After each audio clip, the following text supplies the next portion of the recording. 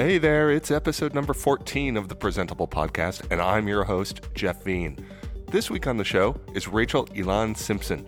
She's part of the design team for the Chrome browser at Google and has been working on features to help support the 1 billion new internet users coming online in emerging markets. We talk about what it takes to design for people who've never used a desktop computer and only know the online world through a phone connected to a 2G network. So let's get right to it. It was about 10 years ago. I worked for Google in the Mountain View office in the headquarters.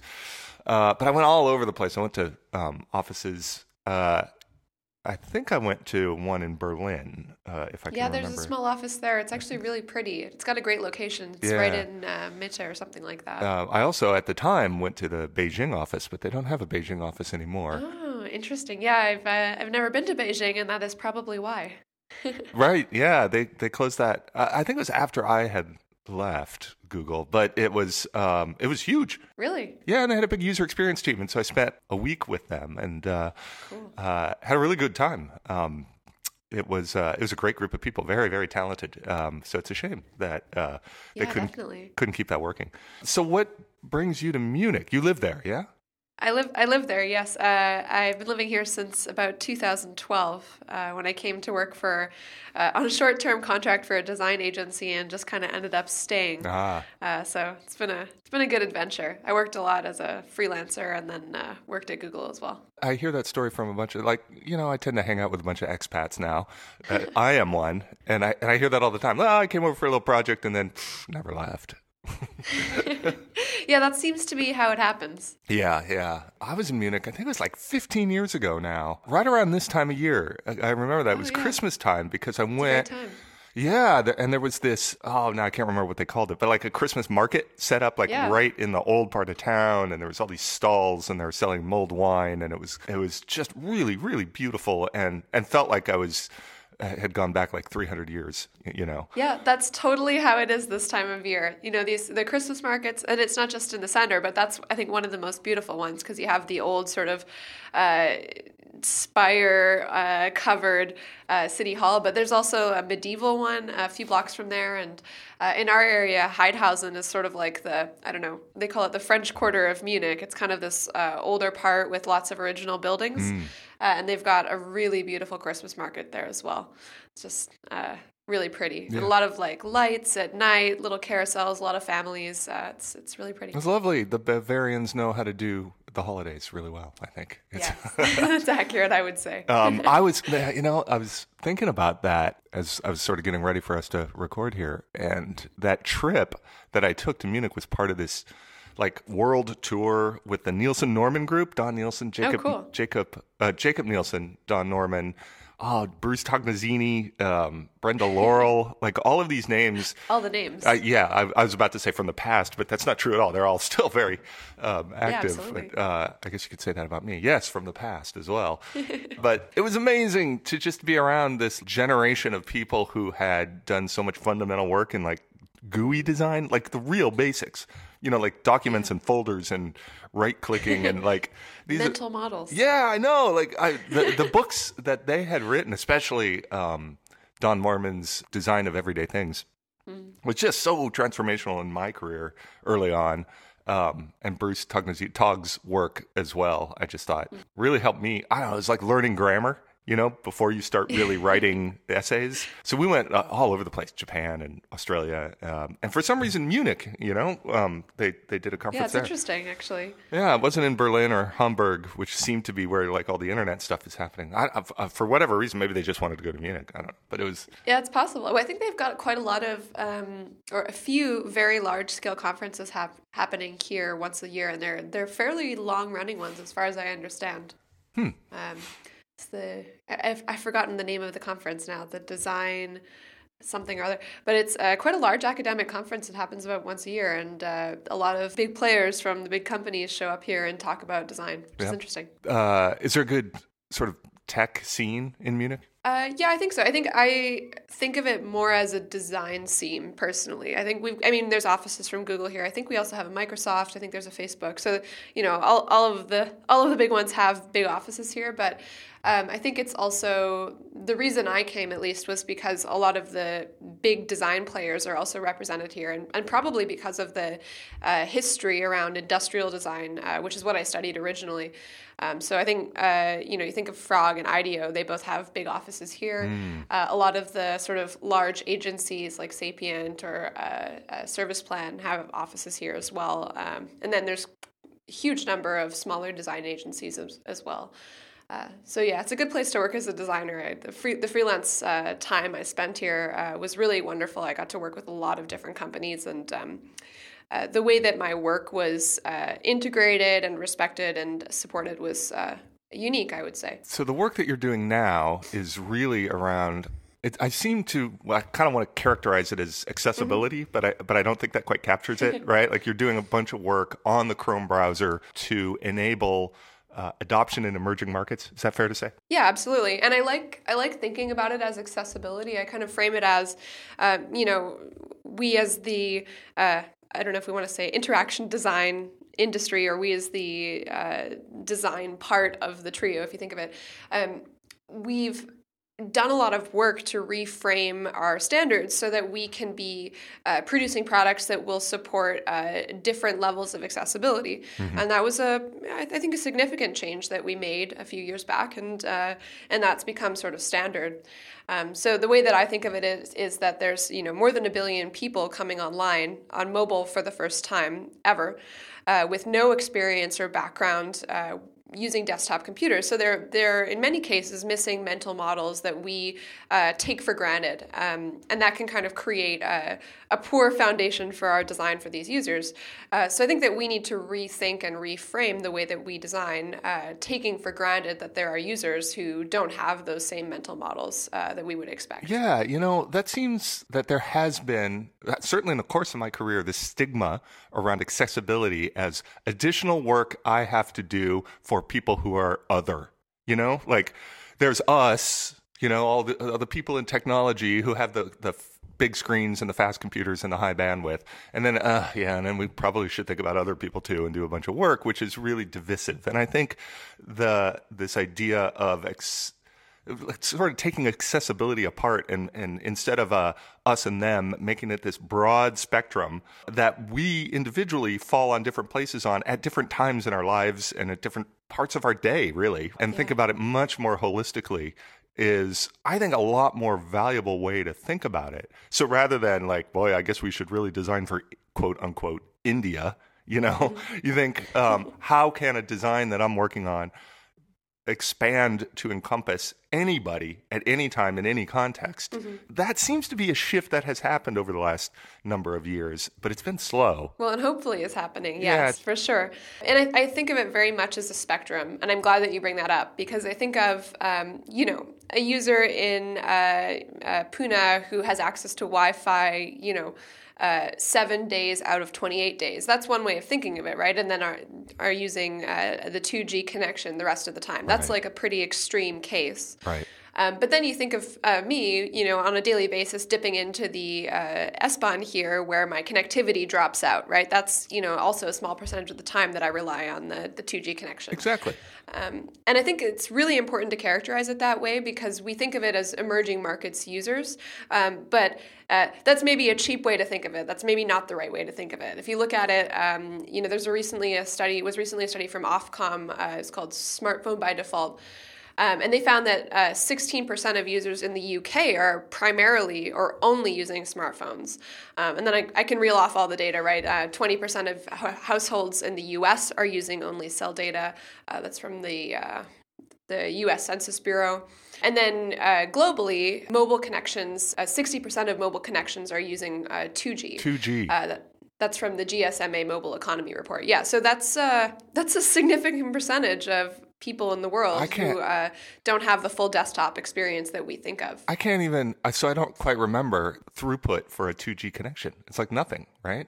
I wish I remembered exactly that stat, but I remember we had a fantastic talk. We had an internal conference. We were talking with different people who worked on different products across the company, thinking about users in emerging markets. And there's a lot of really clever thinking going on about how we should restructure the way that we put data through. And this is where I'm going to start revealing my lack of technical knowledge. But ultimately, if we, instead of trying to push through one big package of data, we start pushing through many smaller packages of data, users are more likely to get that data in the end. So there's sort of an aspect of this that is that's relatively technical for designers, but if we start advocating for these kinds of changes, users are more likely to have a fluid experience of our UI in the end. So I just looked it up, by the way. The 2G GPRS system has in practice, 40 kilobits per second. Mm-hmm. Which is less than the 56K modem I had 20 years ago, right? So that's pretty remarkable. And what was the statistic you said? The number of... The 2G? Yeah, the number of people that are using that? So it's 60% of mobile connections are on 2G. Worldwide, yeah. Worldwide. That's eye-opening, isn't it? Yeah, it's huge. And I think the counterpoint to this, where I talk all about these, kind of negative statistics, which is to say that not everyone gets the great experience that we think of.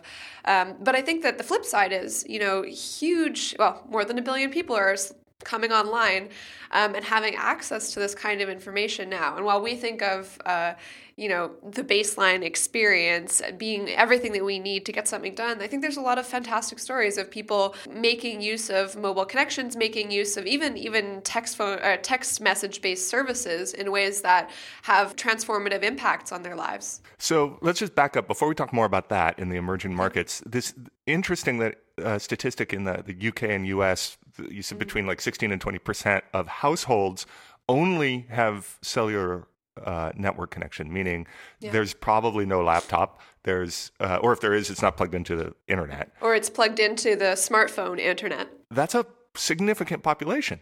Yeah, absolutely. That's 1 in 5 households. 20%, that's right. Yeah, that just seems remarkable to me that, again, my own bias, right, has been always living in an urban environment. And living in the Bay Area or New York, for example. Right. So the rural areas, much less served with the broadband, just much harder to connect such disparate places, I guess. So yeah, I hadn't realized that. That's also just remarkable in how we think about people that, we may see every day as part of this same user base that has these really limited connections to the web. And I think that's from the U.S. Census Bureau. And I think it's really important to look at even sort of that very basic kind of data because it's sort of the underpinning of our technological lives at this point, right? You think about kids who go to school and their teachers expect them to have access to email on their laptop at home.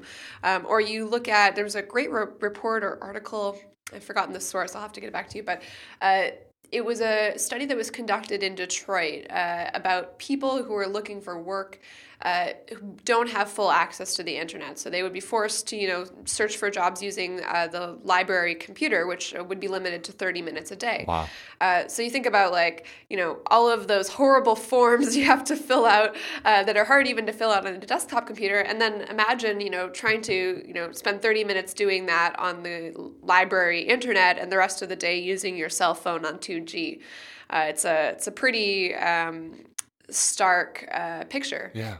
No, I take that for granted a lot where there's multiple times a day where I'll, because I think my primary net access comes via my phone now, right? Just because it's with me throughout the day and it's just multiple times. And there's so many times where I run into something on my phone. I'm like, oh, all right, I'll finish that up when I get back to my laptop because this site is a mess and there's no, trying to and you need your keyboard and you don't have access to the document because of the authentication situation or, whatever it is. So if that sort of escape hatch is not available to me, that's a whole different situation, isn't it? And it's really, really challenging because so many of the things that we do now have moved online.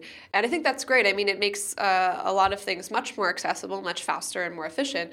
But it means that we have to take a serious look at, internet access around our various countries. I live in Germany, I'm from Canada, and I spend a lot of time in the U.S.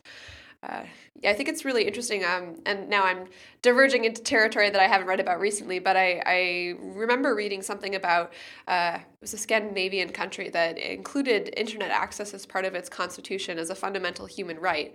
And I think that's something we need to think seriously about as we, start moving banking online. Estonia, for example, you can vote online, and I think that's great. But I think it's also really important to recognize the disparity. I think we have some sense of that, at least in the U.S., the notion of network neutrality, which I think doesn't really get to the same degree as that Scandinavian country you're talking about, where equal access as a fundamental right, not granting access. You know what I mean? The sort of nuance there between those two things. But I think it's a step in the right direction, and we'll see. Yeah, absolutely. We'll see how well that holds up in the next few years. But I think you're absolutely right. Like, it's increasingly difficult to function in society without not just access to the net, but good access to the net, right? Yeah. Yeah, and desktop access to the net often. Yeah, well, that's a matter of design, I think, right? One of the things we wanted to talk about, which is it's a big opportunity. Yeah, why should it matter? So earlier you were saying 1 billion people coming online, all of them mobile first, mobile only. No experience with a desktop machine and no access to sort of fall back to one if they need to. There's a lot of ways you can slice those stats, right? 1 billion is a catchy number. You could talk about users coming online who have access to a desktop computer in Brazil, for example. But where I'm really interested is India, Indonesia, and other countries that where there's sort of this explosion of growth around mobile devices. Because I think what we've seen is that users who have had a desktop computer or have a desktop computer or have access to one have a lot less difficulty than users on mobile only. You've taken an interesting approach to that, right? I think there are a bunch of ways, a bunch of angles that you could approach that opportunity. And you've chosen an interesting layer of what can we do to the browsers to enable people to design experiences for this demographic or this new audience. Yeah, it's a super interesting set of problems. I've been working on Chrome for about 3 years now, and it's interesting because you're sort of working in this space between a product and a platform. So on one hand, you have Chrome, and we have people ask us, well, what do you design anyway, right? It's just this gray box that, gray box if you're on a desktop, gray line if you're on your mobile. And most people don't think about it very much, which is how it should be. But there's a lot of aspects of designing for the browser, thinking about kind of the features that we provide. So think about like bookmarks, or there's a new downloads feature, which we've just launched. Thinking about how we surface errors and interstitials. So, for example, we know that users in emerging markets hit network error pages more often than users in other markets, much more often, in fact. So how do we surface that? What kind of features can we provide when users hit a dead end so that it kind of catches them when they fall? I think there's a lot of aspects of that. And then there's the other side of things, which is something I work on a little bit less, but something that's, if not as, but maybe more important, which is what tools and techniques are available to people in order to reach this new market. And of course, I'm starting to talk about progressive web apps. It's something that I'm incredibly excited about because they enable developers to work in this space between the native app and the web, and hopefully give them access to sort of the best of both worlds.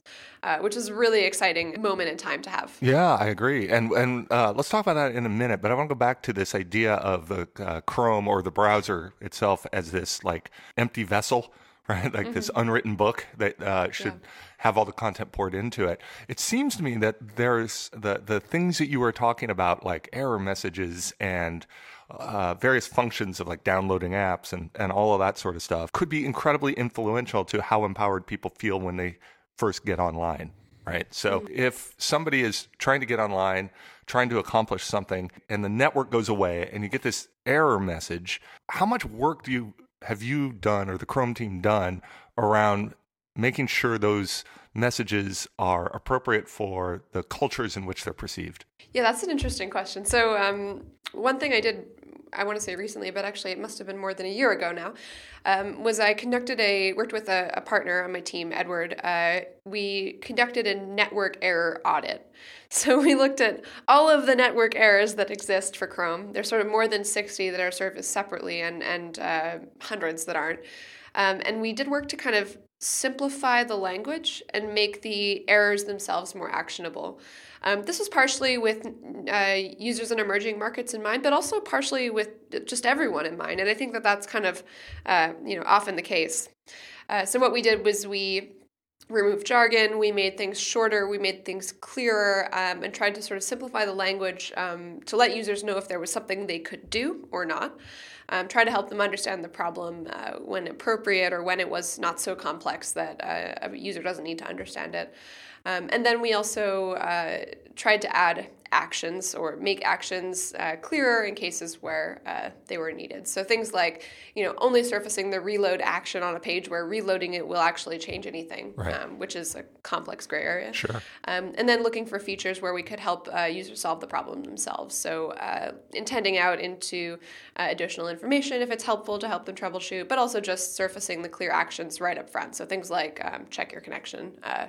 Are you on airplane mode? These kinds of things. What's the deal with the dinosaur icon in Chrome? It's a good question. I think it's near and dear to our hearts. And if anyone hasn't discovered it, you should press the space bar when you're on the net error page. Oh, okay. All right. I've not done that. And Jeff, the dinosaur. It's all about the dino game. Oh my gosh! All right, I'll go check that out. Worst case scenario, you have no internet connection, and then you can play the dino game. This week's episode is brought to you by Pingdom. I am so glad to have Pingdom as a sponsor because I've been a user for years. Back when we were building Typekit, we made a promise to our users that the fonts we served for their website would load quickly and not delay their pages. We used Pingdom to monitor all of our services and relied on their notifications when any of our systems were slow or reporting outages. This gave us an instant heads up, allowing us to solve problems before our customers even noticed. And I'll share with you a little secret. We used Pingdom to monitor our competitors as well to see how well they were doing and how we compared. You can start monitoring your websites and servers today at pingdom.com/presentable. You'll get a 14-day free trial, and when you enter offer code presentable at checkout, you'll get 20% off your first invoice. Pingdom is focused on making the web faster and more reliable for everyone who has a website. They do this by offering powerful and easy-to-use tools and services. For example, if you're a Pingdom user, monitoring the availability and performance of your server, database, or website, it'll be a breeze. Pingdom takes care of this by using more than 70 global test servers that emulate visits to your site, checking its availability as often as every minute. These days, websites are becoming more and more sophisticated and very often include loads of dependencies. These are things like contact forms, e-commerce checkouts, logins, search functionality, and more. So Pingdom makes it possible to monitor the availability of all of these key interactions that people will have with your site. Look, stuff breaks on the internet all the time. Every month, Pingdom detects around 13 million outages. That's more than 400,000 outages every single day. So regardless of whether you have a small website or you're managing a complete infrastructure, it's super important to monitor the availability and performance. All Pingdom needs is a URL you wish to monitor, and they take care of the rest. When Pingdom detects an outage, you'll be immediately alerted so you can fix the error before the downtime affects you and your users. You don't want to be caught out when somebody wants to access your site, so you need Pingdom. Check it out today, and you'll be the first to know when your site is down. Go to pingdom.com/presentable for a 14-day free trial and use the code presentable to get 20% off at checkout. Thanks to Pingdom for sponsoring Presentable and supporting Relay FM. All right, so you have also done something interesting that I have been talking about at a higher level for the past few shows, which is this idea of exposing the people on a team who are developing a technology to the users of that technology, right? Basic sort of user experience practice. But you did that by taking a whole group from the Chrome team to India for a couple weeks.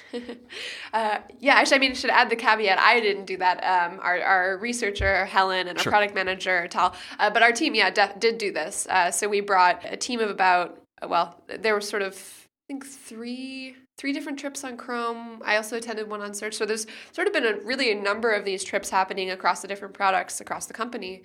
So we definitely brought a group of people, product managers, engineers, designers, and we all went and participated in the user research on the ground. So we got to attend in-home interviews.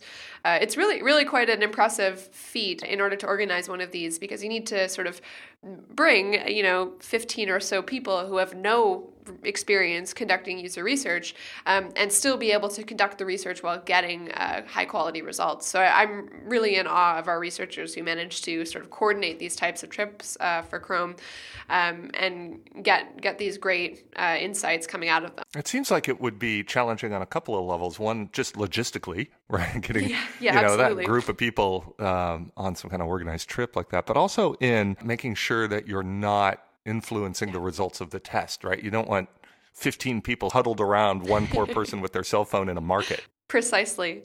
Yeah, so there's a lot of work that's done around that. So for example, we always break out into groups, so there wouldn't be more than 3 of us coming to like a home visit. So that means coordinating quite a lot more interviews, but it also means that we can cover a lot more ground, which is great. One rule that I've heard, which some people adhere to, which I thought was quite interesting, but does dramatically increase the logistics, it's about not bringing our laptops with us. Because you think about it, you're going to visit someone and there's a smartphone is a new purchase for them, and we bring in, 4 multi-$1,000 laptops, and we're all sitting there. It's also the sort of the physical barrier of the laptop screen, typing your notes away on that. It's kind of between you and the people. So I did do one trip where we only took notes on paper, which means that you're, getting up at 4:30 in the morning, you drive for 2 hours, do your first hour and a half long interview, and rinse and repeat twice. You get home at after 10 o'clock, and then you have to transcribe your notes. So it's a pretty intensive process, but I think it does sort of have an impact on the way that, the comfort level of our participants. So what did you see while you were there? So the last trip to India was quite some time ago. I've been doing a lot of design work since then. But we did a sort of whirlwind tour of, Mumbai and then Calcutta and 2 regions sort of in those areas. So we're in Pune, which is just outside, 2 hours outside, just outside for India. So we were able to see pretty wide variety of users and meet with different kinds of people. We also kind of were able to drive quite a lot. We wanted to make sure that our data was well distributed. So we really put in a lot of effort to sort of drive outside of the cities and see different users in different neighborhoods. So that was a good portion of the time. I didn't get a lot of tourist time in, but it was a great experience. Yeah, it sounds like it. Did you have those sort of epiphanies while watching somebody trying to, go through their lives? We had a few interesting experiences. One guy we interviewed in the market, he was running a small business. He sold belts. He had like a stall there. And it was funny, we went up and said, hey, do you mind if we talk to you? And he said, sure, just a second. He puts down his phone. And then we noticed that he's got 2 phones. And we said, oh, well, what's going on with that? Why do you have 2 phones? And he said, oh, well, this obviously is my personal phone. And this one here is my work phone. He's got 2 phones. He's got sort of an internet connection that he's accessing from sort of a nearby business, and he's using the internet, his business phone, in order to communicate with customers using WhatsApp. And what he'll do is he'll use Google image search to search for belts and sends them to repeat customers and find out what they like. And if they like something, then he offers to order it for them. So that's sort of what he's doing. He's kind of identifying, areas of interest and trends using images and WhatsApp in order to kind of build his business over time. That was kind of an interesting experience. I bet. I bet. And so what do you sort of pull out of all of this? I know you've talked a bit about the interface language, textual versus iconographic, things around offline storage for web-based items and stuff like that. Tell me a little bit about that. I think the high-level one that I talk about over and over is that for users that haven't had access to a desktop computer before, they don't really have the same mental models that you would expect to have from a user on desktop, which is a little bit hard to unpack. One really good example that Bruce Lawson from Opera sent me was this video of a user from Pakistan. He had just a normal Nokia phone for a long time, and they handed him a smartphone and said, okay, just use Google to search for your favorite actress. And it's a video of him trying to use google.com for 3 minutes and unsuccessfully, being unsuccessful in tapping into the search bar and pulling up the keyboard. Because he wasn't used to that pattern, there's a box, tap into the box, there will be a keyboard that appears. So that was really interesting. I think it's the big insight for me is just that it's hard to know what you don't know, and the best thing for us to do is start testing with and observing these users so we can figure out what we're taking for granted. In a lot of cases, that's basic stuff like understanding that you can tap into a text box or understanding an icon or, really sort of things that we think of as simple, but are really just something that we've learned over time. So there's probably, you can kind of break that down into the sort of onboarding of somebody versus the day-to-day usability and intuitiveness of the tools to help them solve the problems that they're getting to. And intuitive is something I harp on all the time because I think that we think of things as intuitive when really they're just consistent, right? In Chrome, we do a great job, and I think we've been successful in creating a lot of UI that's very consistent. I think a lot of the info bar thing that pops up, like when you want to translate a page. But for a lot of users in emerging markets, we saw that there was sort of people misconstrued those as having an ad implication or coming from the website. So we need to make sure that the thing that we display is intuitive, meaning that when you look at it, you know what it does. Yeah, and people with tremendously different backgrounds can know what it does. That's always been the challenge. Actually, it makes me, like, one of the hard questions I've always come back to is, can a designer who has lived their whole life in Western society ever appropriately design for somebody in an emerging market who has a completely different set of life experiences? Like, it seems like the amount of, I don't know, translation really is overwhelming. I've never successfully done that. I've always partnered with designers in those regions, and then kind of worked on communicating goals and a strong API and said, you design how it should be over there, and I will try to support that over here the best that I can. But I don't know, I go back and forth. No, I absolutely agree with you. Actually, something I'm advocating for more, and I think that's something hopefully we'll be successful in, is hiring contractors on the ground to help us test and design some of our products. I think Chrome is an especially tricky one because, Chrome as a browser is kind of this rabbit hole of complexity in terms of what's designed. So partnering up I think is probably the best way to go. But something else I advocate for all the time is just conducting a lot of user testing because I think there's sort of two parts of it, right? One is about sort of the conditions, right? What's different on mobile from desktop. So things like typing are just harder, whether you're from an emerging market or you're from the UK and you're using a phone.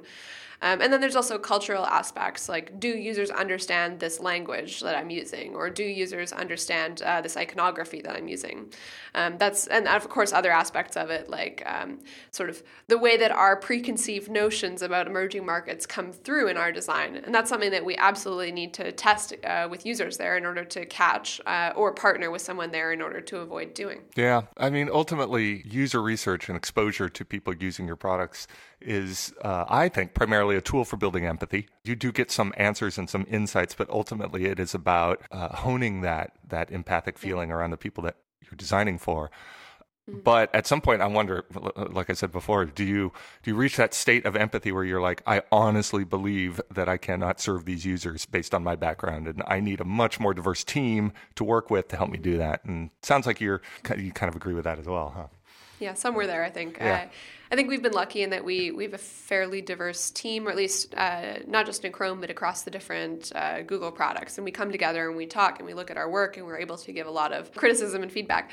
But I agree. I think that the only way to go is to, I mean, if your company can afford it, I think, Google's at an advantage. But if you look at a lot of startups, I think it's important to acknowledge that they fall different places on the spectrum. But I think that ultimately the way to go is just to partner with users and with designers in emerging markets and get their insights, especially at a high level. Sure. And Google has the advantage, certainly, but also the responsibility. I mean, this, like Apple, controlling both the browser and the operating system, right? And I would imagine the desire to have those billion new users be a billion new customers. So it makes a ton of sense. It sounds like you're well positioned in there or your team, is thinking about that the right way. That's awesome. So speed, we talked about that, incredibly slow. Yes.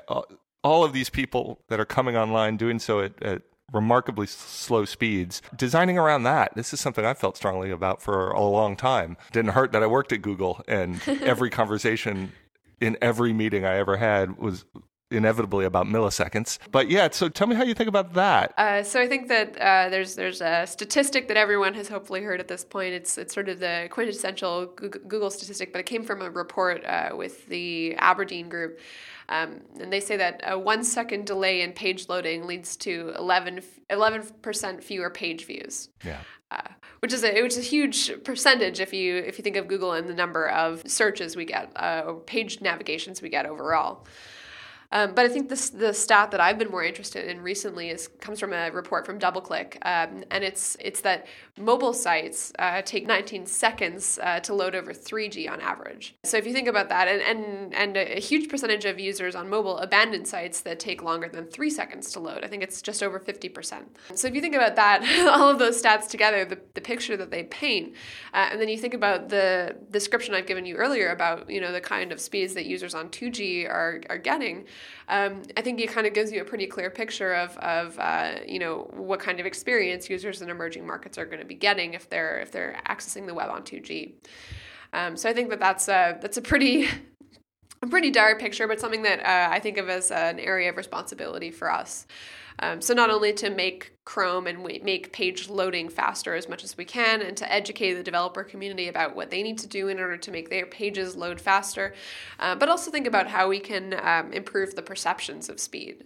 So a lot of how fast people see things has to do with different factors in perception. There's a lot of sort of like interesting little tidbits around speed perception, like the way that we design loading bars, progress bars, has a big impact on speed perception. So it can be up to an 11% difference. I think the best progress indicator is the progress indicator with a backwards animation that decelerates in speed. And that kind of loading bar can be seen as 11% faster. I'm not sure I get that. Hang on.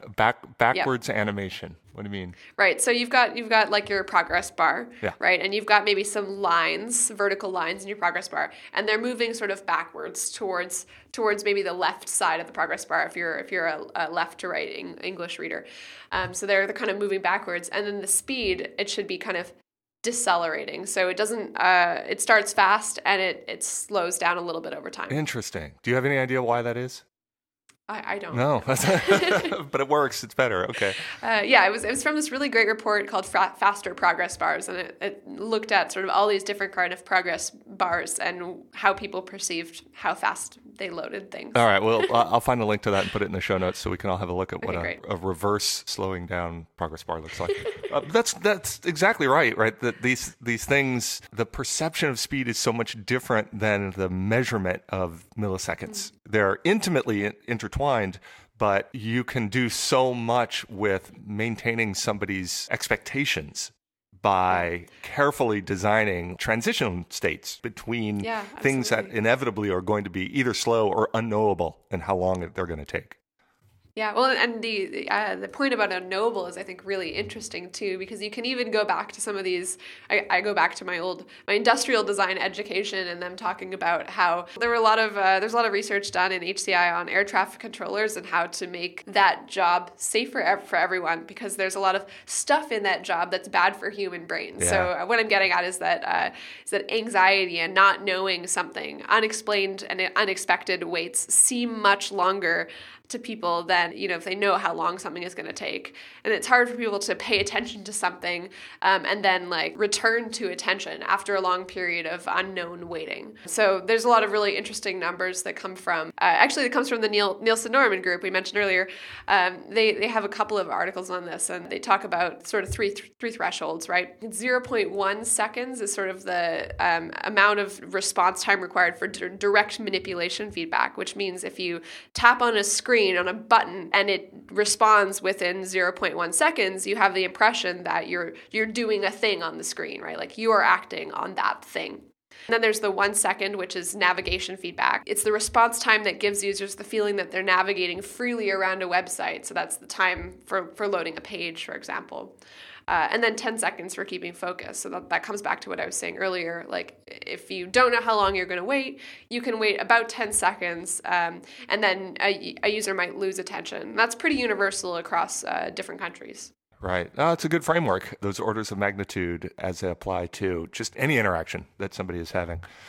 I'll give you an interesting counterexample. I was a bunch of years ago working with Ev Williams on Blogger, designing the onboarding experience of like, what is a blog? I want one. What is the name of my blog? What template do I want to use? And then you push the button and you kind of go to your dashboard. And we did a bunch of usability testing on all of that and found that at that last step where I have like entered the information, chosen how I want it to look, I'm ready to go, and I push the button, we would immediately bring them to their dashboard to start, adding content. And people are like, whoa, what just happened? Did that work? And so what we did was we put a 2-second delay in between those two pages with a spinner that did nothing, right? It was literally implemented in JavaScript, but just like, wait, here's your blog. And it dramatically changed the perception. Like, oh, boy, they went off and they set up my blog and they all these big computers in the cloud did all this work. They've personalized it. Yeah. So it really taught me a lot about this notion of perception of speed in both directions. Sometimes things can actually happen too fast and you got to pace things out for people. But yeah, to your point, how do we help them through steps and make sure that they know that something hasn't gone wrong? Well, and I think it ties back to the idea of like how users understand what computers are doing, when they tell it to do a thing. I think it's really, really interesting. Yeah, and this is why I always advocate for in-person usability testing. And I think remote testing is great, especially for teams that are moving really fast and just are new to user research. It's a lot less onerous to use something like usertesting.com or one of the other services. But in-person usability test where you are watching the person live sit in front of a screen, you see things like them leaning forward, looking at the screen, the little furrow in their forehead. Something is wrong here. Like their perceptions of what's happening do not match what the system is trying to tell them. And you can pick up on that stuff, especially with the really well-trained and user experience facilitating, can get at that kind of stuff without sort of polluting the environment and getting people to feel insecure or whatever. I think it's remarkable to see that in action and really pick up on like something is wrong right here because they're leaning forward and they're squinting a little bit. What's going on? Yeah, absolutely. So, okay, what can we see in Chrome that your team has been working on that's, I don't know, coming soon or has recently been improved? Recent landing. Yeah, what do you like? Yeah, there's quite a few things that have come out recently. I'll keep it to the interesting things that I've worked on that I can talk about. So I think one of the things that I'm excited about that's it's been in for a little bit now, so hopefully folks have already seen it. Although I think there's sort of a lot of new pieces of it coming out soon. Is the page, the new tab page, which appears when you open Chrome for the first time, or when you open a new tab. We've made a lot of little changes to that over time. I made some kind of visual changes that our previous designer, Sebastian, wanted to make some time ago, but now we finally made. But we've also done a lot of work to make that sort of more tappable. So one thing is that it used to be when you open Chrome for the first time, we only showed you a little gray icon that said, "This is where your things will be," which is not a great experience if you've never used Chrome before and you don't know what to expect. So we did a lot of, or by we, I mean the very smart and talented engineers did a lot of work to pre-populate that page with locally relevant content. So instead of coming to an empty page, you come to a page with some stuff in it that you recognize and maybe have heard of before. Besides that, we've added some content suggestions, which are just below the fold. So if you scroll down, you can now see kind of some content that might be relevant to you. And that's something we're just testing out. It's very, very new, and I think it's something that we're optimistic about. Cool. Yeah, that's one big piece. I think the other big piece that one of the many big pieces I'm excited about is the new downloads features that we've recently shipped. So those are a lot of this is very baseline stuff, right? It's just the idea that it's now easier to download content in Chrome and it's easier to find it when you've downloaded it and get back to it.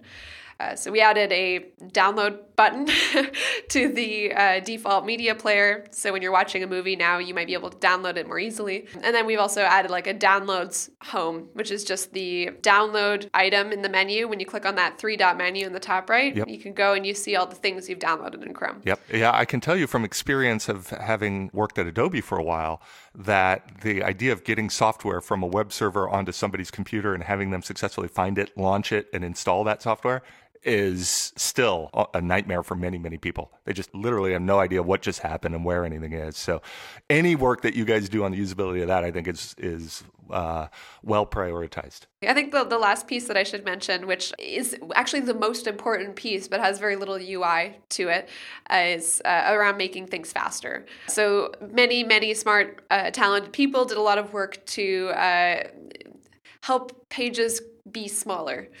So if you turn on the data saver feature, which we, I think, promote in emerging markets, your pages will be compressed and they will be smaller. There's sort of a number of different features that work there. And then we did design work to kind of make them all feel the same way.